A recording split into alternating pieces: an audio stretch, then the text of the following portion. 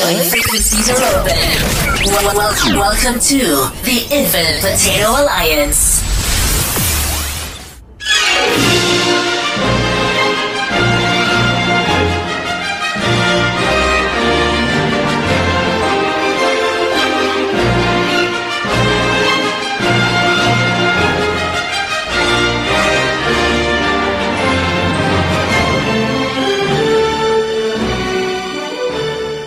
From the historic Cosmic Potato Studios, welcome to That Star Trek Podcast. This is your place for detailed analysis and speculation of all things Trek. Now, on with the show. Welcome to That Star Trek Podcast, where you can find detailed, sometimes way too detailed analysis of Star Trek, along with reviews, opinions, everyone has those too, and rampant, reckless speculation. I'm Tom Madison, and I intend to live forever. So far, so good. I get to host this very special episode of That Star Trek Podcast, where we are doing a review of Season 2 leading up to the finale. This should be a spoiler-free discussion in regards to the finale. So, good luck for all of us on that. So, with us today is Rick. How are you doing? I'm ready. I'm ready. And Neat. You stole mine. I was going to say I'm ready. That song has been stuck in my head for weeks now. Yes, I got that one stuck in my head as well. Like one day I just woke up with it in my head, and then it'll leave my head, and then in the mornings I just wake up with it in my head. I guess I'm dreaming it in my sleep. Well, and the thing is, it's not just Chapel's version, because I didn't realize when we did our show about it. I wish I had the soundtrack and had listened to it as much as I have now, because Spock's song, I'm the X, starts off exactly the same as Chapel's does, with the same, this news really changes everything. And so I'll get both of them playing in my head, just kind of transposing lines back and forth. Your own point, counterpoint. Yeah. Now, I haven't watched that episode since we did the review episode for it, and but I hear some of the music coming through the house from my daughter's phone. So she took a liking to that one. Nice. Well, so as we said, we're doing a review of Season 2 up to the finale. So we're trying to cover all 9 episodes in advance. And since you guys started with the musical episode, that really leads into a good start for this. And one of the, I think it's highlighted in this season because there were only 10 episodes. And when everyone's talking about, let me back up. What I'm talking about is all the genres that Season 2 is using for their special episodes. Now, I said several episodes back that I thought Season 2 was getting kind of gimmicky, and I compared it to Season 5 of the original Quantum Leap with the stunt casting, and they did, where Sam leapt into more celebrities or famous people, not the everyday person. I'm not programmed to respond in that area. Yeah. I'm going to kind of reframe my statement, because everyone's pointed out online when people are complaining about these genre episodes, like the musical, like the MASH episode. It was the flashback with Chapel and Mbenga. The counterpoint to that is that Star Trek always done genre episodes. And they give the examples of, like, DS9 especially had the holodeck James Bond episode, his, Bashir's spy thriller. You had the musical bits with Vic Fontaine and so on. So I'll just start with my point is that I think Star Trek's done it, but it's been spread out a lot more, so it's not as concentrated genre stuff. What do you guys think about the genres, and what are some of the genres that they other genres that season 2 has gifted us with. I don't mind the genre episodes. I think they're fun, or at least I kind of like that Strange New Worlds is unafraid to switch genres from episode to episode, and that because they do come out week to week and one is not expected to binge it, obviously we're going to binge it eventually, but I feel like the tonal shifts are fine. I think some people have complained that, oh, it's so weird to go from, I can't remember the order, from a really dark episode to a really light episode. That's strange. And I'm like, well, there's a week in between. I mean, it's not that jarring. And I always liked the genre episodes, or I shouldn't say that, I like some more than others. But what I like in Trek overall is the cerebral episodes, and I don't like the action adventure episodes. And that's just a personal thing. Your mileage may vary. I know some people love the action adventure stuff. So for me, the weaker episodes this season were not the genre bending episodes. It was just the standard action adventure stuff that I'm sure a lot of people would say, well, yeah, that's Star Trek. And I'm like, to me, no. Pew pews and starships flying around is not Star Trek. To me, Star Trek is an episode like Ad Astra. And you could argue, oh, that's just a gimmick. That's just a genre thing. That's just a courtroom drama. I'm like, yeah, but for me, that's Star Trek because it was cerebral. It posed questions and it forced one to think. That episode, I think, is a perfect example of the morality plays that they were talking about with the original series, and the original series had a courtroom drama. They want to say they had a couple of them. Yeah, so that one's certainly not new. Rick, it's funny. I was when we talked about this during the season. After I think in our Subspace Rhapsody episode, and I was talking about quote unquote gimmick episodes. And Neek, you called me out on it. And I appreciate that because I've been thinking about it a lot since we did that episode. And I think, thinking back to Mission Log, which I don't know. Neek, have you listened to any Mission Log? No, actually. Okay. They're one of the best Star Trek podcasts ever. Rod Roddenberry, for folks who don't know, Rod Roddenberry, Jesus, almost 10 years ago now, tasked a couple of guys, John Champion and Ken Ray, to do a podcast where they would watch every episode of Star Trek and review it and talk about the morals, meanings, and messages about the show. And it's kind of like the official Star Trek podcast. And they're fantastic. Now, Ken left the show shortly after they got to DS9, and now Norman Lau is the co-host. But one of the things they pointed out over the course of the show is how Star Trek really works with almost any genre. And I kind of had forgotten about that until we started talking about it. And what I was calling a gimmick was unfair.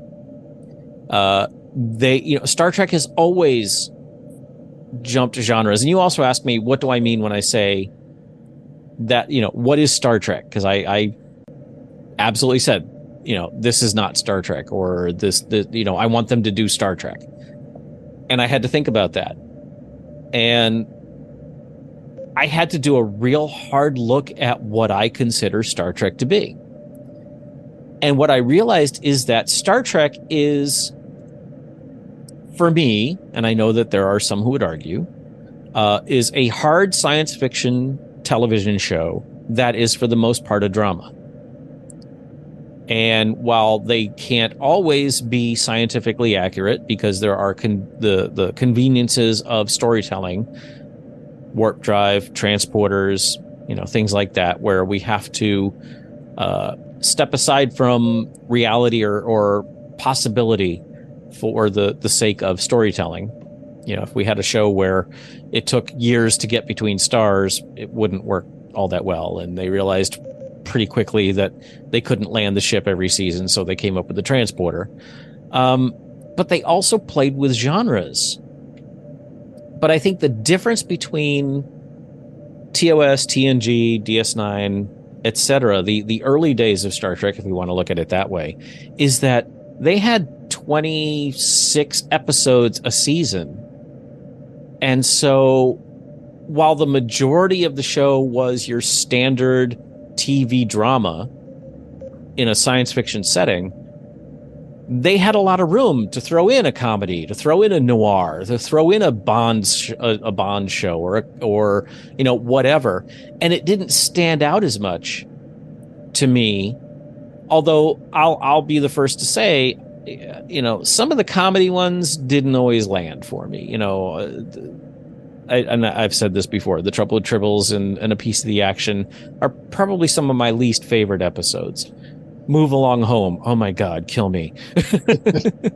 But at least they tried, you know, and in my younger days, I didn't appreciate the swing as much as I do now. But with Strange New Worlds, especially season 2, when you've only got 10 episodes, if you have an episode that steps outside of the Star Trek norm, it stands out more. And some of these worked really well. Especially, you know, Starbase or Subspace Rhapsody shocked the hell out of me how much I loved it. Same. But then the sitcom episode with Spock's parents-in-law coming for dinner, that one didn't work for me at all, and I said it at the time. I think when you've got such a condensed season, which is now the norm, I think when something doesn't work, it really doesn't work. And when something does work, it really works. Now, whether that's fair or not, or maybe because I'm just an old fart who's used to a different way, and I'll be only, you know, I'm totally willing to admit that, you know, maybe I'm looking at this through the glass, you know, through the viewport of somebody who is used to an old way of doing things. Oh, stop. My wife is going, yeah. I think the tonal changes that both of you have referred to, especially in those longer seasons. I mean, let's look at DS9 when you had the seasons in the middle of the Dominion War. You know, it would be really rough to maintain that tone of the war and, I mean, the storylines for the war over so many episodes. So they could throw in Worf and Dax's wedding and our man Bashir and things like that to kind of break things up and also kind of remind everyone it's not all about, you know, war and depression and all those horrible things that are going on, that they've got the heart that they're, you know, that is kind of a centerpiece to the show there. I started making a list of the TOS characters that we've met. Now, I kept adding names to this as we went along, and I only made one reference to the season 1 finale where that was set in the TOS timeline, the Errand of Mercy, Balance of Mercy, Balance of Terror. Thank you. Something like that. So we've met Kirk, both the greater and the lesser, to steal the nomenclature for the Kirk. Mm-hmm. Number 1, Spock, Uhura, Mbenga, Chapel, T'Pring, Amanda Grayson. Scotty is his voiceover at the end of season 1, but that's that alternate timeline. I'll count Khan. I have a question mark next to Kyle, if that's supposed to be the same Kyle, who he was the transporter chief in Strange New World. I don't know how we can think otherwise. He's the transporter chief. His name is Kyle. Just because he doesn't look anything like the actor who played him in TOS, I think he's fine. He's like a teeny little wafer thin dude, but well, by that that logic, then we'll have to count Mitchell, the navigator in Strange New World. Yeah. And that's a little harder. That's a little harder because Kyle never had a first name in TOS. He was just Kyle. And he actually was a lot of different. He was just sort of a glorified extra who got a name and had a couple of different positions. He was a security officer. He was a transporter chief. Mm-hmm. Looking for continuity in TOS is really a snipe hunt. Yeah. So I don't think Mitchell is meant to be Gary Mitchell because No. he was very clearly a character. But I could certainly see her being Gary Mitchell's sister or cousin, or they just, Mitchell's not an uncommon name. Yeah. And, I mean, Gary Mitchell was the contemporary of Kirk. So, yeah, that would break things. She could even be his older sister because he could still be in the academy in this season. So I've seen some Strange New World haters complaining about all the TOS people that keep showing up, and for those listeners, Rick responded with a hand gesture that expressed his opinion. Oh my God! This is the perfect point to point out on one of the Facebook groups I'm on. I don't even remember what the point was. So somebody was asking about Mbenga and wanting to know what TOS episodes to watch to kind of get an idea about Mbenga. And I said, A Private Little War and what was the second one? But he was anyway. I gave a couple of A Private Little War is the main one where we have Mbenga, and then somebody posted, well, I'm not entirely certain this is the same Mbenga because the actors are so different in age. and I should have walked away. I should have just not engaged. But it bugged me. And so I went back into I did some research, and it was like Booker Bradshaw, who played Mbenga in the original series, was 28 when he played Mbenga. Babs, I'm sorry, Babs. I still haven't figured out how to say his name. His last name is 38. And I was like, all right, there's 10 years between the actors, which in your 20s and 30s doesn't make a whole lot of difference. We don't know canonically how old Mbenga was in any of the episodes. And there's no reason to, 10 years and I forget, it was just some stupid, well, I was just saying I'm not certain this is the same timeline. I'm like, oh, for fuck's sake. People are trying so hard to not accept these shows as just being the same universe, just done differently, because we're 40 freaking years in the future now, and TV can be done differently and can be done better. The effects are better. I was like, Booker Bradshaw's dead. He can't play Mbenga now. Probably wouldn't want him to anyways. No. Sorry. No. It's been a lot of new character or TOS characters that have come in, but I don't necessarily see this as a problem. They're working. I think the producers are working very hard to fit things into continuity, even when they're making it really difficult for themselves, like the Chapel storyline, or the Chapel Spock storyline. One of my favorite memes is image from the original series, Uhura seen T'Pring on the view screen. Spock, who is she? She's beautiful. And Spock going, that's my fiance. You've met her. You should know this. And except that the picture that they show at that point is 5-year-old T'Pring. Well, no, when they first. Oh, that's right. They show her later. Yeah, but yeah, they do show her later. I think they've done a good job of maintaining this continuity with these original characters. So, anyone, Neek, you haven't spoken up on the character list here. I mean, it doesn't bother me.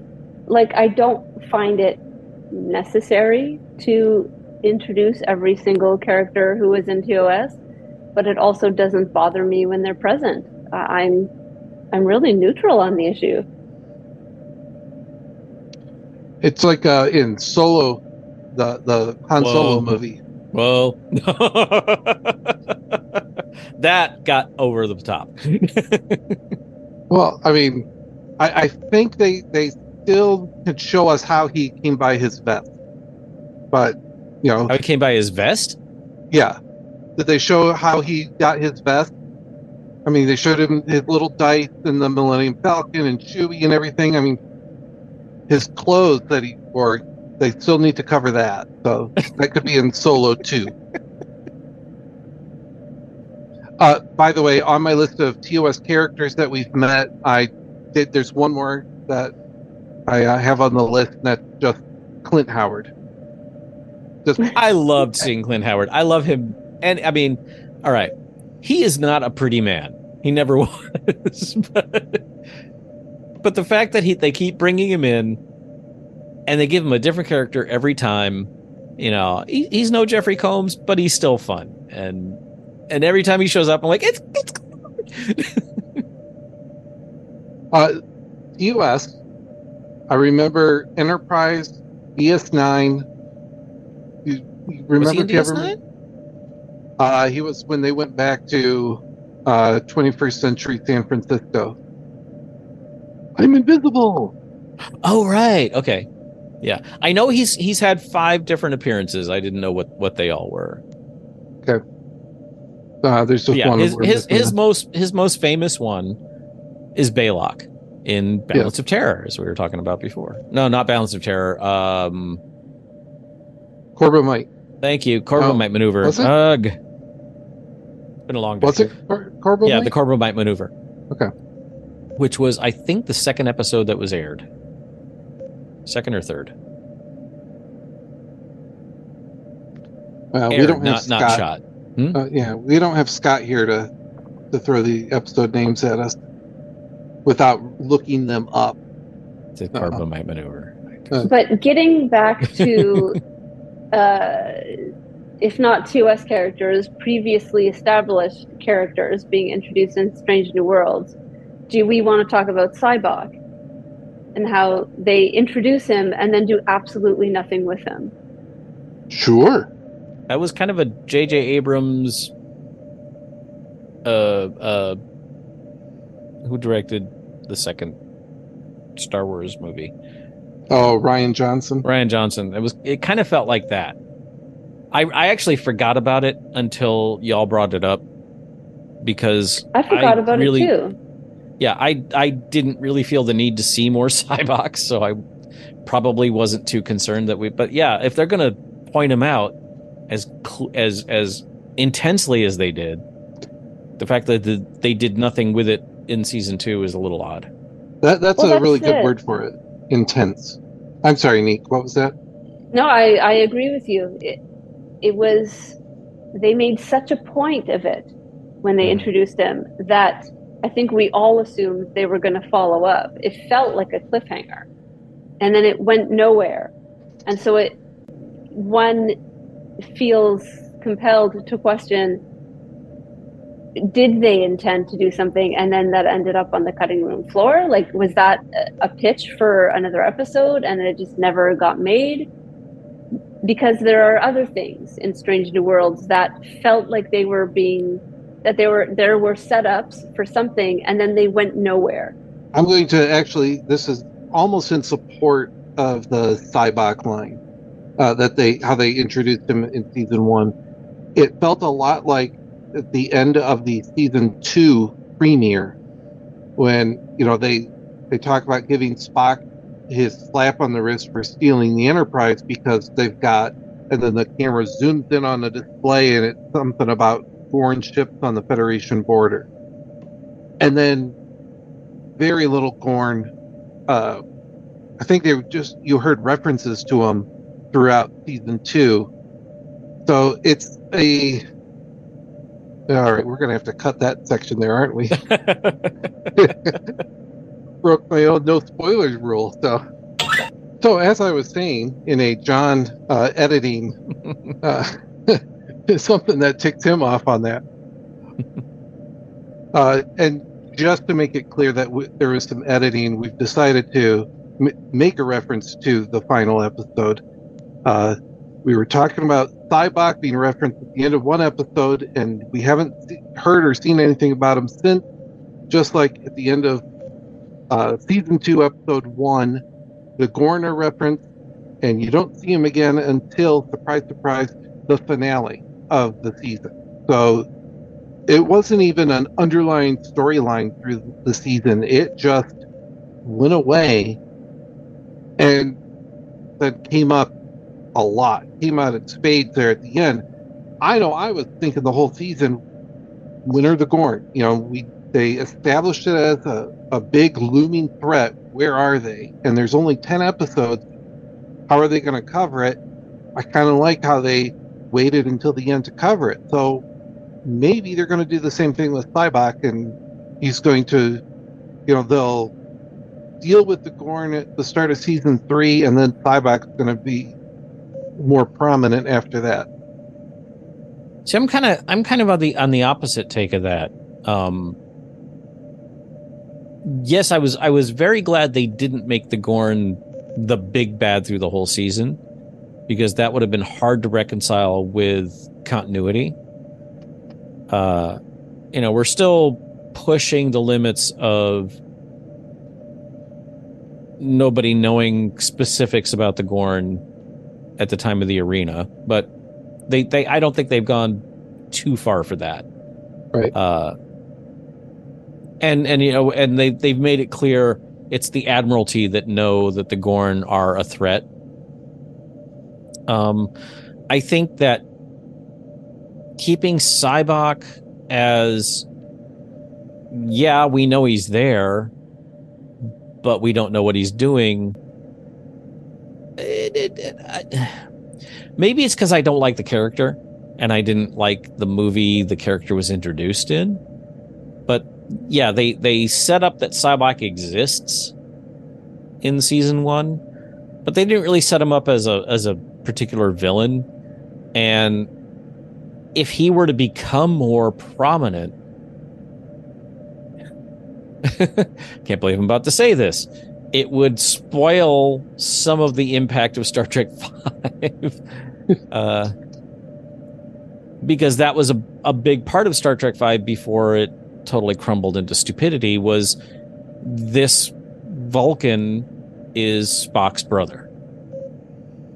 And especially with how often Jim Kirk has been on board the Enterprise, you know, he's practically a crew member, so he really wouldn't be able to claim not knowing anything about him. Yeah. So I'm fine with seeing less Cybok, but yeah, it was odd that they would make such a point of Cybok and then do nothing with it. Maybe it was just a little Easter egg for the fans. And then again, that's it. Maybe it was just an Easter egg, and that's fine. Yeah. Other characters that, you know, we've talked about the established ones. We referenced Cybok and how he was kind of dropped, but what about Helia and Ortegas? The start of Season 2, we were promised a strong Ortegas episode, and we got I Fly the Ship in multiple episodes. You keep saying that we were promised. Who promised it to us? Press materials and I want to say interviews from the actress for Ortegas. Can't remember. Yeah, I can't remember her name. Blank on her name. Had said that there's going to be there's an Ortegas episode coming up in Season 2.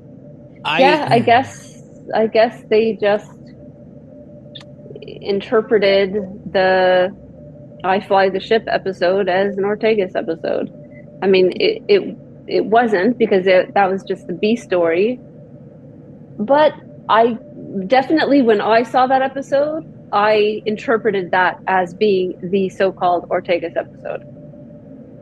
Yeah, I wasn't waiting for more. Yeah, we got a lot of Ortegas. We didn't get a lot of Ortega's backstory, but in the God, I don't have the titles offhand. The one where we had the war flashbacks where the ambassador was on the ship. We got a lot of Ortegas there. We got a lot of Ortegas in Subspace Rhapsody. We got in the one on Rigel 7. It wasn't backstory, but we got a lot of Ortegas. And that may be what she was talking about. Okay. And we weren't promised an Ortegas episode per se. And I totally agree that I really wish we had gotten some more history of Ortegas. But we found out she's a veteran of the Klingon War. She's a really good pilot. Yeah. that's kind of it. I'll take it then that I guess separate it from what I thought we were promised an episode and didn't get it. I think that she's been woefully underserved. That'll grant you. Yeah. So I don't know if I agree with that, because if you look back at, I mean, she's not a main character. She's a secondary character. And to me, it was always clear that she was a secondary character.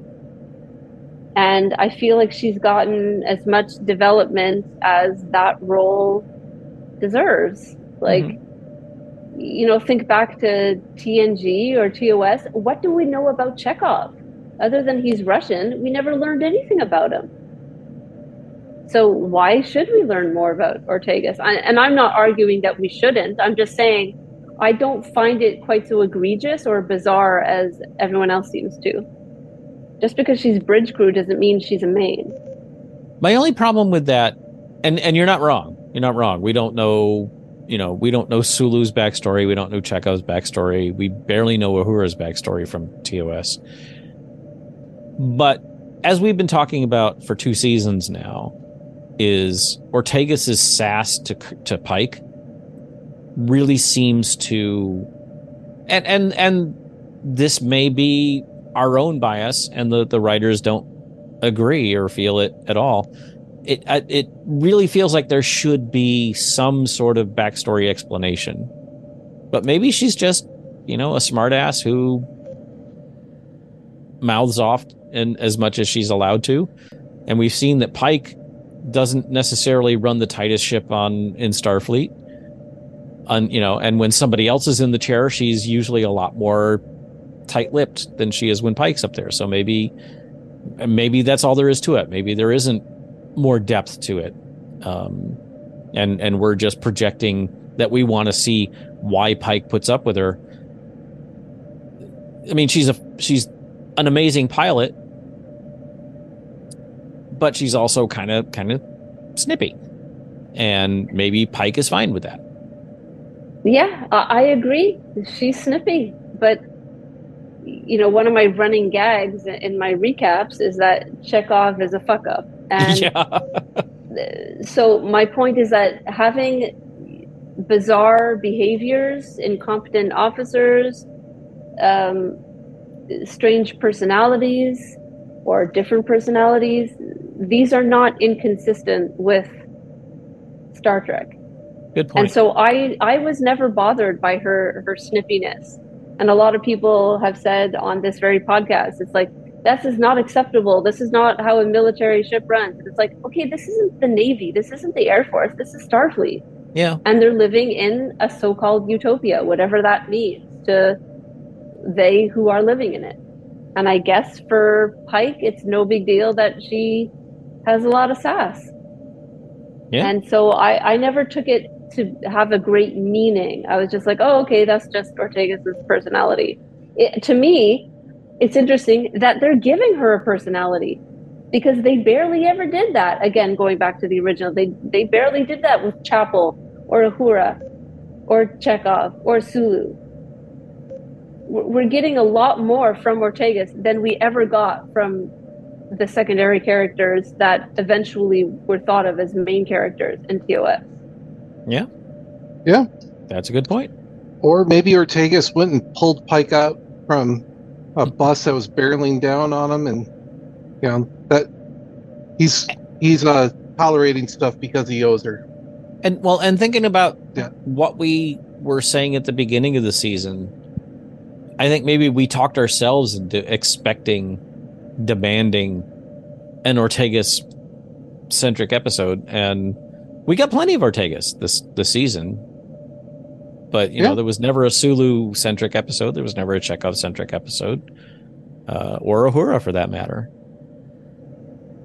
So that's it. I'm perfectly satisfied with the amount of Ortegas I've gotten. Yeah. I am not satisfied with the amount of Pelia I've gotten. True. So for me, this is another one this is the most egregious character for me. I don't mean that I dislike the character. What I mean is I find it so incredibly bizarre that they introduce such a very specific character. They go out of their way to hit us over the head with the fact that she's an immortal alien who has lived on Earth for thousands of years. Mm-hmm. Yep. And then that never becomes relevant. I mean, it's a little except for in relevant. One of the worst episodes. No, but that's what I was about to say. It's only a little bit relevant, and tomorrow. Yeah. It's barely even. And in fact, I would argue the way they used her in that episode actually detracted from that episode. I mean, her presence was fine. Her scenes were funny. But the excuse that we have to take this, day-long trip to go to this place to get this thing that's sort of useful to accomplish a task that would have been way easier to accomplish if they had never gone there in the first place.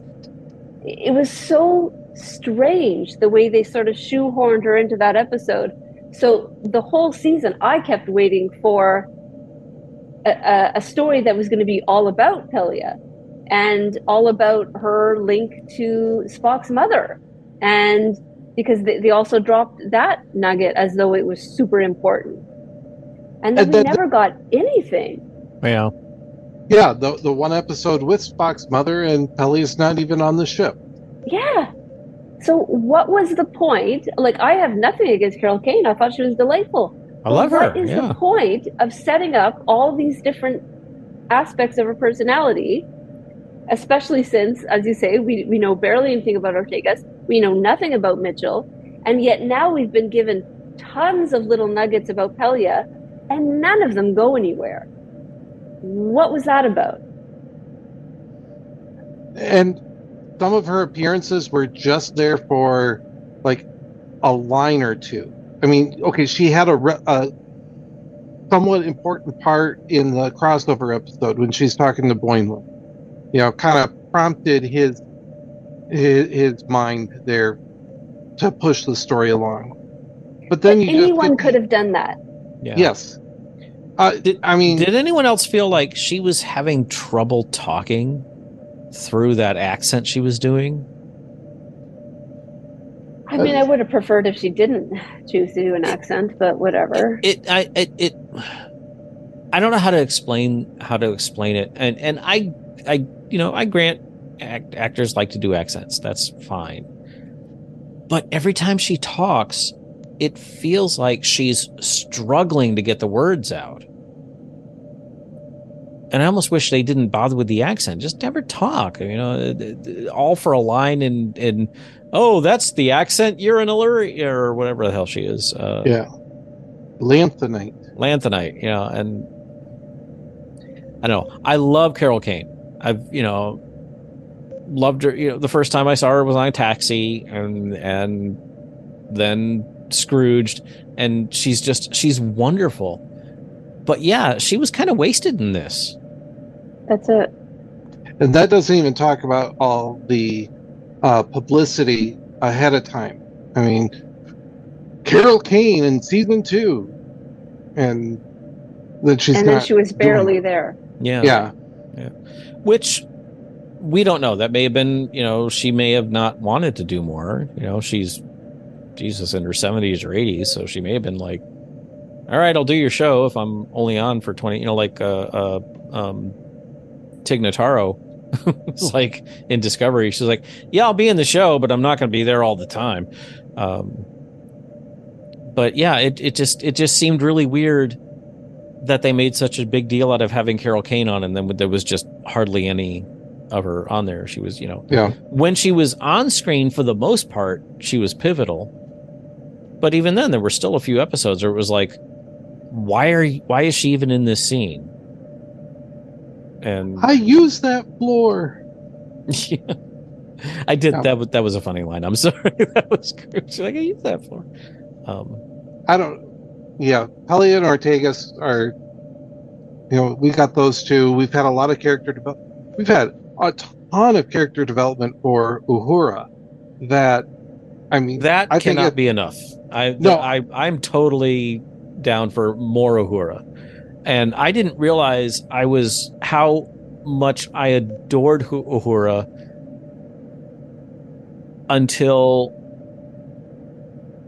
and bring on the hate, folks, J.J. Abrams, for all of the crimes he's committed against Star Trek, the fact that he made Uhura such a powerful character, and that has gone on since, is something I will always love, because she was amazing. Not Halle Berry, Zoe Saldana as Uhura, really. And I know that Nichelle Nichols met her and they talked, and Nichelle was totally down with what Zoe did. I loved what she did with Uhura. Made her more than just a switchboard operator. And for all of our talk about, why doesn't she know Klingon later? This Uhura is the Uhura who speaks 67 languages and is incredibly competent and is just an amazing character. And I think that Celia Rose Gooding. Thank you. Just nails the character so well. And she has been a joy. When they said they were bringing Cadet Uhura on, that was one of the few times I was like, yes, and as opposed to, oh God, here's some more fan service. She has just been amazing through the whole series. And she has taken maybe, not necessarily great writing and made it work and made it great. And I love this incarnation of Uhura. Yeah, I think they've done a wonderful service to the character. They've continued on from, I agreeing with what you said about the JJ verse. Did great work with the character in that, and they've continued it on, and in a very different way too. Strange New Worlds Uhura versus JJ verse Uhura, I think are very different, but they're both very good depictions of the character. It really kind of highlights the fault with EOS and Uhura's character, or lack thereof, if any development. Well, Nick, did you want to, before I blabber some more? I like Uhura. I like OG Uhura. I think she's my favorite Uhura. I feel like Nichelle Nichols played the character with a lot of sass and a sort of wink and a nudge, and she was very flirtatious. All this, with the caveat that she was given very little to do. Mm-hmm. But I feel like she did a lot with what she was given. She infused her own presence into the role. So I personally don't think Zoe Saldana did a great job of that. To me, she was, like you said she was powerful. To me, that was all on the page and not in the performance. Celia, I think, is doing a better job, but I find her personality to be very different from OG Uhura. I find she's much more, perhaps, like perky and enthusiastic, but not suave the way OG Uhura was. But that's not even a criticism. That's just a different way to play the character, and they're both valid. They're both fine. I quite like any Uhura I can get is great. I like the character. One thing I love about O.G. Uhura, and I think that Abrams and going forward didn't quite catch. I understand why they hook up Uhura and Spock in the future, in the future, the movies going forward, whatever. Uhura loved to fuck with Spock. Yes. Not because she was attracted to him, just because it was fun to fuck with him. Because you could make him uncomfortable so easily. And that was her joy, was just screwing with this supposedly emotionless Vulcan, who it was so easy to get him to basically Vulcan blush.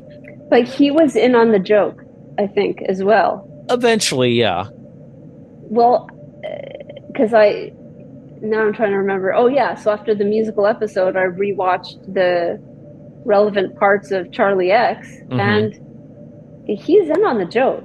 Like, she's mocking him as she sings to him, and he's smiling throughout. Yeah. Like, he knows that this is all in good fun, and he's cool with it. He's not blushing, he's smiling. What episode was it? I wish I can't remember, and I'm embarrassed, but there's an episode where things are quiet on the bridge and Uhura's bored, and she goes over to mess with Spock, and she's like, tell me what it's like on Vulcan when the moon is full. And and he's like, Vulcan has no moon, Miss Uhura. And she's like, I am not surprised. And she just walks off. Well, but it's got the moon where the Krakowians were. I don't know. Maybe Spock was messing with Uhura when he said there's no moon. That's true. Yeah. That's true. And again, Neek, you pointed this out in back when we were talking about season 1, because a lot of us old timers were bitching about Spock, and you were like, he was a lot sassier than y'all are remembering. And I went back and watched and like, yeah, you're right. Yeah. It was one of his defining characteristics. He was, all Vulcans are sarcastic AF. Yeah. And Spock was downright sassy. Yep. I think a lot of us, I know I certainly have these ideas about TOS, and I haven't really watched TOS in a long time. But there's been all kinds of new Trek that we've consumed, and I've seen TNG and DS9 many times, and Voyager and all that. TOS, I've got the broad strokes of it for the most part, and remember a lot of the storylines from being a kid. But I forget a lot of the interactions with Uhura and Spock there, and Spock sass. We all misremember, because when I was recapping season 1 of Strange New Worlds, I was critical of Chapel, and not so much critical of Chapel because I like the way she's being played now by Jess Bush. But I kept, making jokes about like, oh, eventually she'll lose all her edge and stop being sassy or whatever. And then I actually went to the trouble of rewatching a bunch of her episodes, and I was like, oh, damn, I misremembered her. She is sassy. She's super cheeky throughout the show. Again, she's given very little to do. Right. But when she's on screen, she's injecting things that are not necessarily in the script. Sometimes they're even in the script. Like the episode, I'm not like Rick, I can't remember titles. But the one where she tricks a crew member into eating his soup or whatever it is by, threatening that McCoy will do this, that, or the other. So it's quite a sneaky little tricky thing. And she does it very pleased with herself. And then she even goes back to McCoy and is like, I did this thing. Look at me. I'm so cool. And that's completely the way Jess Bush plays this character. And so I thought, yeah, actually, for all the changes they make in Strange New Worlds, there's a lot of things that they're actually bang on, or they're taking certain things that were under the surface in TOS and they're just bringing them to the forefront. Right. And maybe some of it is, as the characters are tempered with age, so we don't see it as prominently in TOS. Right. There's a couple of the, I'm sorry, I'm kind of switching topics here. So season 2's got some really big things that they just kind of left. We already made mention of the Kirkovians. You've got this trans-dimensional portal you can drive a shuttle through, and it's just sitting there. Or the portal from whatever planet it was from the Lower Deck crossover. This thing time traveled over centuries, and it just takes a little, whatever the element was, polonium. Unobtainium. Yeah, unobtainium. There you go. Obviously, though, it was preloaded, and they've known about this portal for 120 years. No one's playing with it, and I know I'm playing with the continuity and canon here, but the last thing I had is the memory wiping asteroid. I mean, in our recap, didn't we talk about how useful that could be if Starfleet were to hold on to that? You know, that was one of probably my least favorite episode of the season. So the whole Rigel 7 thing was BS. Well, okay. Yeah. Go to bed, old man. Well, it wasn't that the concept was bad. It was just the execution was like, we'll forget everything we need until we need to remember a salient prop point to move the story along. I just didn't like it. I do want to talk about some season 2 ups and downs, pluses and minuses, whatever you want to call it. A lot of it with continuity. I liked the continuity and I had this as a plus and minus, the Klingon makeup. Do we really have to go there? No, I'm saying I like that how they've moved it, and I think it's more along the same lines of the TNG, the 90s Trek style. Okay, I've said this before, I'll say it again. It's an empire. It's not one fucking planet. And I'm editing this one, so I'm going to drop as many F-bombs as I need to. We're on 2. And I think 3. But yes, we got Klingons that were more traditional as far as TNG DS9 goes. So what?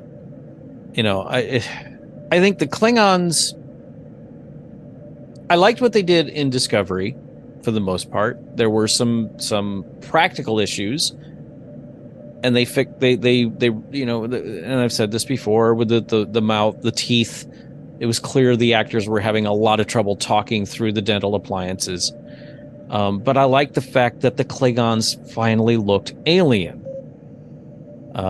You know, we had some issues with the nudity later on, and the whole Ash thing, and that's a whole other discussion that we did back when we talked about Discovery.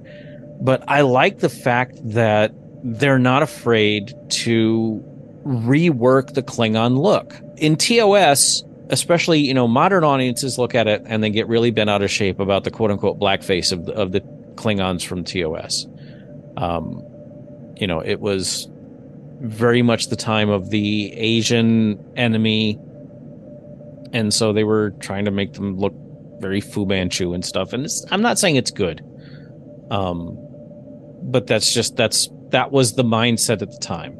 And then we get to the motion picture and we get the lobster head. And as Roddenberry, one of the few things he said that was astute was, this is what they always looked like. We just didn't have the budget to do it. And then every iteration of Star Trek has had a different look for the Klingons. And every time it happens, people bitch about it. And I'm not saying you're bitching about it, Tom. I'm just saying, like, there is never a way to do the Klingons that's going to make everyone happy. I particularly didn't care for the look of the Klingons in this season of Strange New Worlds, but ultimately it doesn't matter. What matters is the performance, not the look. When we finally got what looks more like traditional Klingons from a TNG DS9 look standpoint was in Subspace Rhapsody, where they looked a lot more like the Klingons we're used to. But then they were doing boy band dancing, which was hilarious. It's an empire. It's not one planet. And so anytime we see a different looking Klingon, to me, I'm thinking, all right, this is from so-and-so planet in the Klingon Empire. the Federation has hundreds of planets in it and lots of different species. I don't see why the Klingons can't have lots of different species without people losing their minds about it. All right. I loved the shout out in Ad Astra about Una and her Gilbert and Sullivan, her love for Gilbert and Sullivan musical. The callback to the short trek there. Along the same line, the shout out to Enterprise in the Lower Decks crossover. There are, several shout outs, and the crew was giving their love, their own fanboy moment for the crew of NX-01. What were some other ups and downs for season 2 for the two of you? I liked, the Lower Decks episode was certainly full of Easter eggs, which is absolutely to be expected for Lower Decks. We mentioned before, I love Pelia's line, "I used that floor." And Boimler and Mariner were just perfect in that episode. The reference to Hemmer in Subspace Rhapsody was nice. One thing we don't get a whole lot of in Star Trek is backward-looking references. In TOS and TNG, that was on purpose because they were thinking more about syndication, and so Roddenberry and then Berman were, absolutely thou shalt not. Roddenberry, to the day he died, despised family. The episode where Picard went back to Lavoir which was one of the best episodes of TNG, and Roddenberry hated it because it referenced another episode and it showed Picard being vulnerable. I just think this series is a lot of fun. They don't always get the continuity right, and even the quote unquote bad episodes are still fun. And I think that's what Star Trek has lost. And lost may be too harsh a word, but Strange New Worlds has really done its best to be fun. And when it's not fun, like the finale, which we're not going into because we haven't, we'll be doing a whole episode on that. When it gets serious, it does it well as well. There were some misses this season. I think the whatever the Rigel 7 episode was called, I can't remember offhand. That's a personal thing. And it is. The episodes that you dislike are not the same ones that I dislike. And and every fan has their own opinions on those sorts of things. Mm-hmm. So I don't think you can. But that's actually one of the things that's really great about Strange New Worlds, is that I can pick out certain episodes and say, I did like this one, I did not like this one, as opposed to, a season of Discovery or Picard, where because they have a greater arc, it's kind of like it's the entire season that's either hit or miss. And so that's one of the things that Strange New Worlds does do that's very Star Trek-esque, is be more episodic. And I say this as a huge fan of overarching stories. Or I guess my preference is a little bit of both. Mm-hmm. I like having arcs, but I also like having individual side quests, if you will. Yep. For me, I've talked about this before. I don't like the action adventure episodes. I do like the cerebral ones. And I do, for the most part, like the comedy ones, as long as they don't involve Ferengi.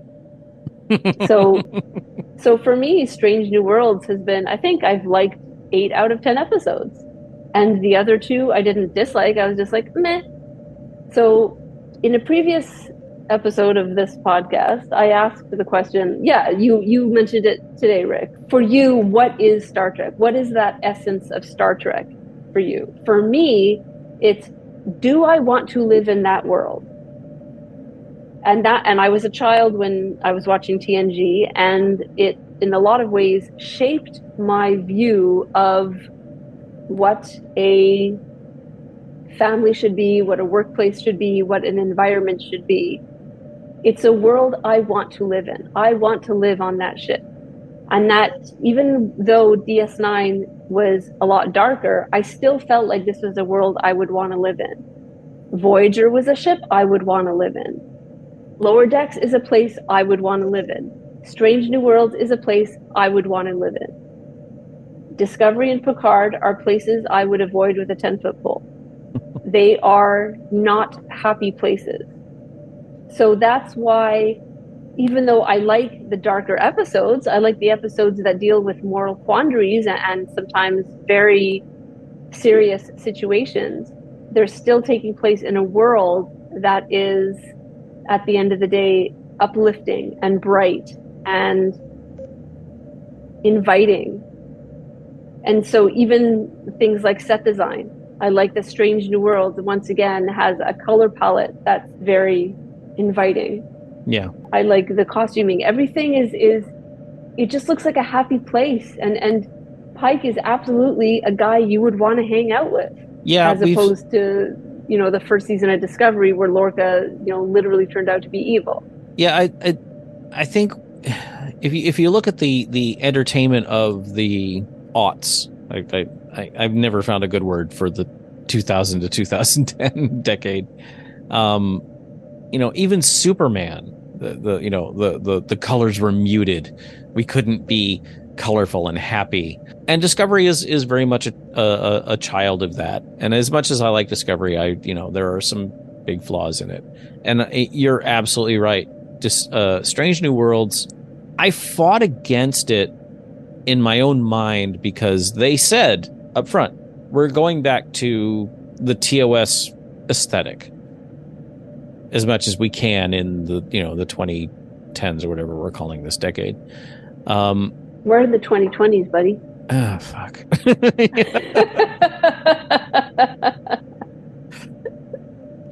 Yeah, you're right. And I sort old. yeah. I remember. No, I don't. That's the problem. I don't. I like how, the first season of Strange New Worlds was kind of hit or miss. I love all the characters. And again, and this has been all through New Trek. I have loved all of the characters, except maybe Mud. But the stories have not always been great, but the characters have been fantastic. And with Strange New Worlds, it's even better because all of the things that people complained about, and I may have too in Discovery, they worked so hard in Discovery to not be the template of Star Trek that it pissed people off. It was like, all right, we're not going to deal with the bridge crew, so we're going to ignore the bridge crew. And then we're like, but we like the bridge crew. They're all really cool. We want more of the bridge crew. And it did or didn't. So with Strange New Worlds, we're getting the bridge crew. We're getting more episodic. We're getting more of a TOS feel for it. And sometimes I think they went a little too far with that. And I've said that on previous shows. We don't need to rehash that.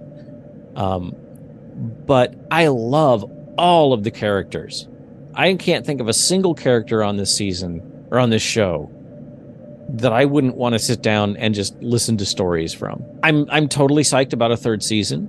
I would love to get 2 more. And even when I complained about the shows, the Rigel 7 one, I thought, as I've said, wasn't the best executed, but I think everybody performing in it was fantastic.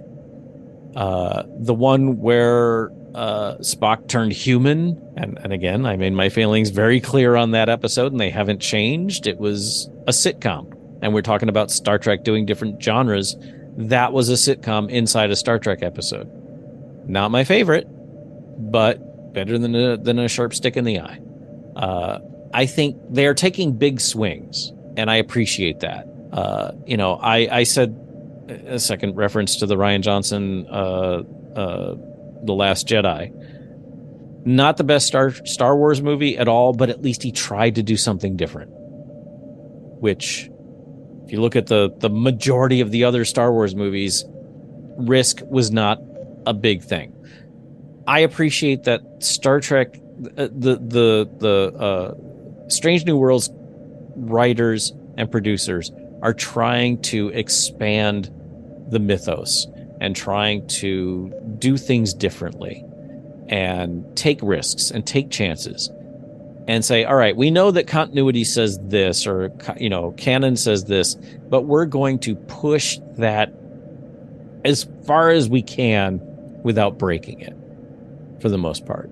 You know, the T'Pring Spock thing has broken canon a little bit, but it's been enjoyable, and they have such a wonderful chemistry together that it's been worth watching. I'm down for season 3. They have not done anything in this season that has pissed me off. I've griped, but you know, that's what we do. This is a podcast about the show. When we talked about shows that we all liked, it was kind of flat because we all, you know, oh, that was really cool. I'm loving what they're doing with Strange New Worlds. I'm really worried that the current atmosphere in the executives of the streaming services will cut this show off before it has a chance to really flourish. And because I really want to see, you know, as much fun as this show was in season 2, I would love to see where it's at in season 5. And I'm fearful that we're not going to get that. Agreed. Wonderful things there. I think this about wraps up our potentially penultimate episode, or at least our penultimate recorded episode covering Strange New World Season 2. And I really was just looking for a way to fit in the word penultimate because it's such a cool word. So I'm sure our listeners would want to know where they can catch you, Neek. You can go to superanemic.com to read my weekly recaps of Star Trek episodes. Since we don't have any Strange New Worlds anymore, maybe never, I'm back to recapping TNG. And you can also stay at the Infinite Potato Network Alliance and listen to Moon Show, a For All Mankind podcast. Moon Show. Hi, Bob. Hey, Bob. And yes, absolutely check out Neek's recaps. They are amusing beyond all reason. That didn't come out the way I wanted it to, but yes. You're given a chance now to come up with some of the backlog, to catch up on some of the backlog of Trek recap. For, like you said, you're in season 2 of TNG, so you get to work through some of that while we wait for season 3 of Strange New World. And Neek watches the stuff you don't want to. But why wouldn't you want to? It's so good. Rick, what about you? Where you can find me on That Star Trek Podcast, which is what you're listening to right now, or on Cosmic Potato, the Super Fan Talk podcast. And I think there's going to be some of that coming up soon. You can find me on Captain Game Show occasionally, and also occasionally on Moon Show. Moon Show. And once I stop coughing my guts out every 15 minutes or so, I will be starting my very own new news show called The Geekly World News, all the news you need nerd to know. Wonderful. Thank you, guys. I'm here on That Star Trek Podcast and occasionally on Cosmic Potato. So my credit list isn't quite as long, but I sure love what I'm doing here. And as I've said many times before, I'm just jazzed to be on the show. So thank you for joining us, and good night, everybody. Good night. Thank you for joining us for this episode of That Star Trek Podcast. You can contact us on Facebook and Twitter, or you can send us an email at thatstartrekpodcast@gmail.com. Help the show grow by giving us a 5-star rating and a review on Apple Podcasts or your favorite podcatcher. Be sure to join us again next time on That Star Trek Podcast.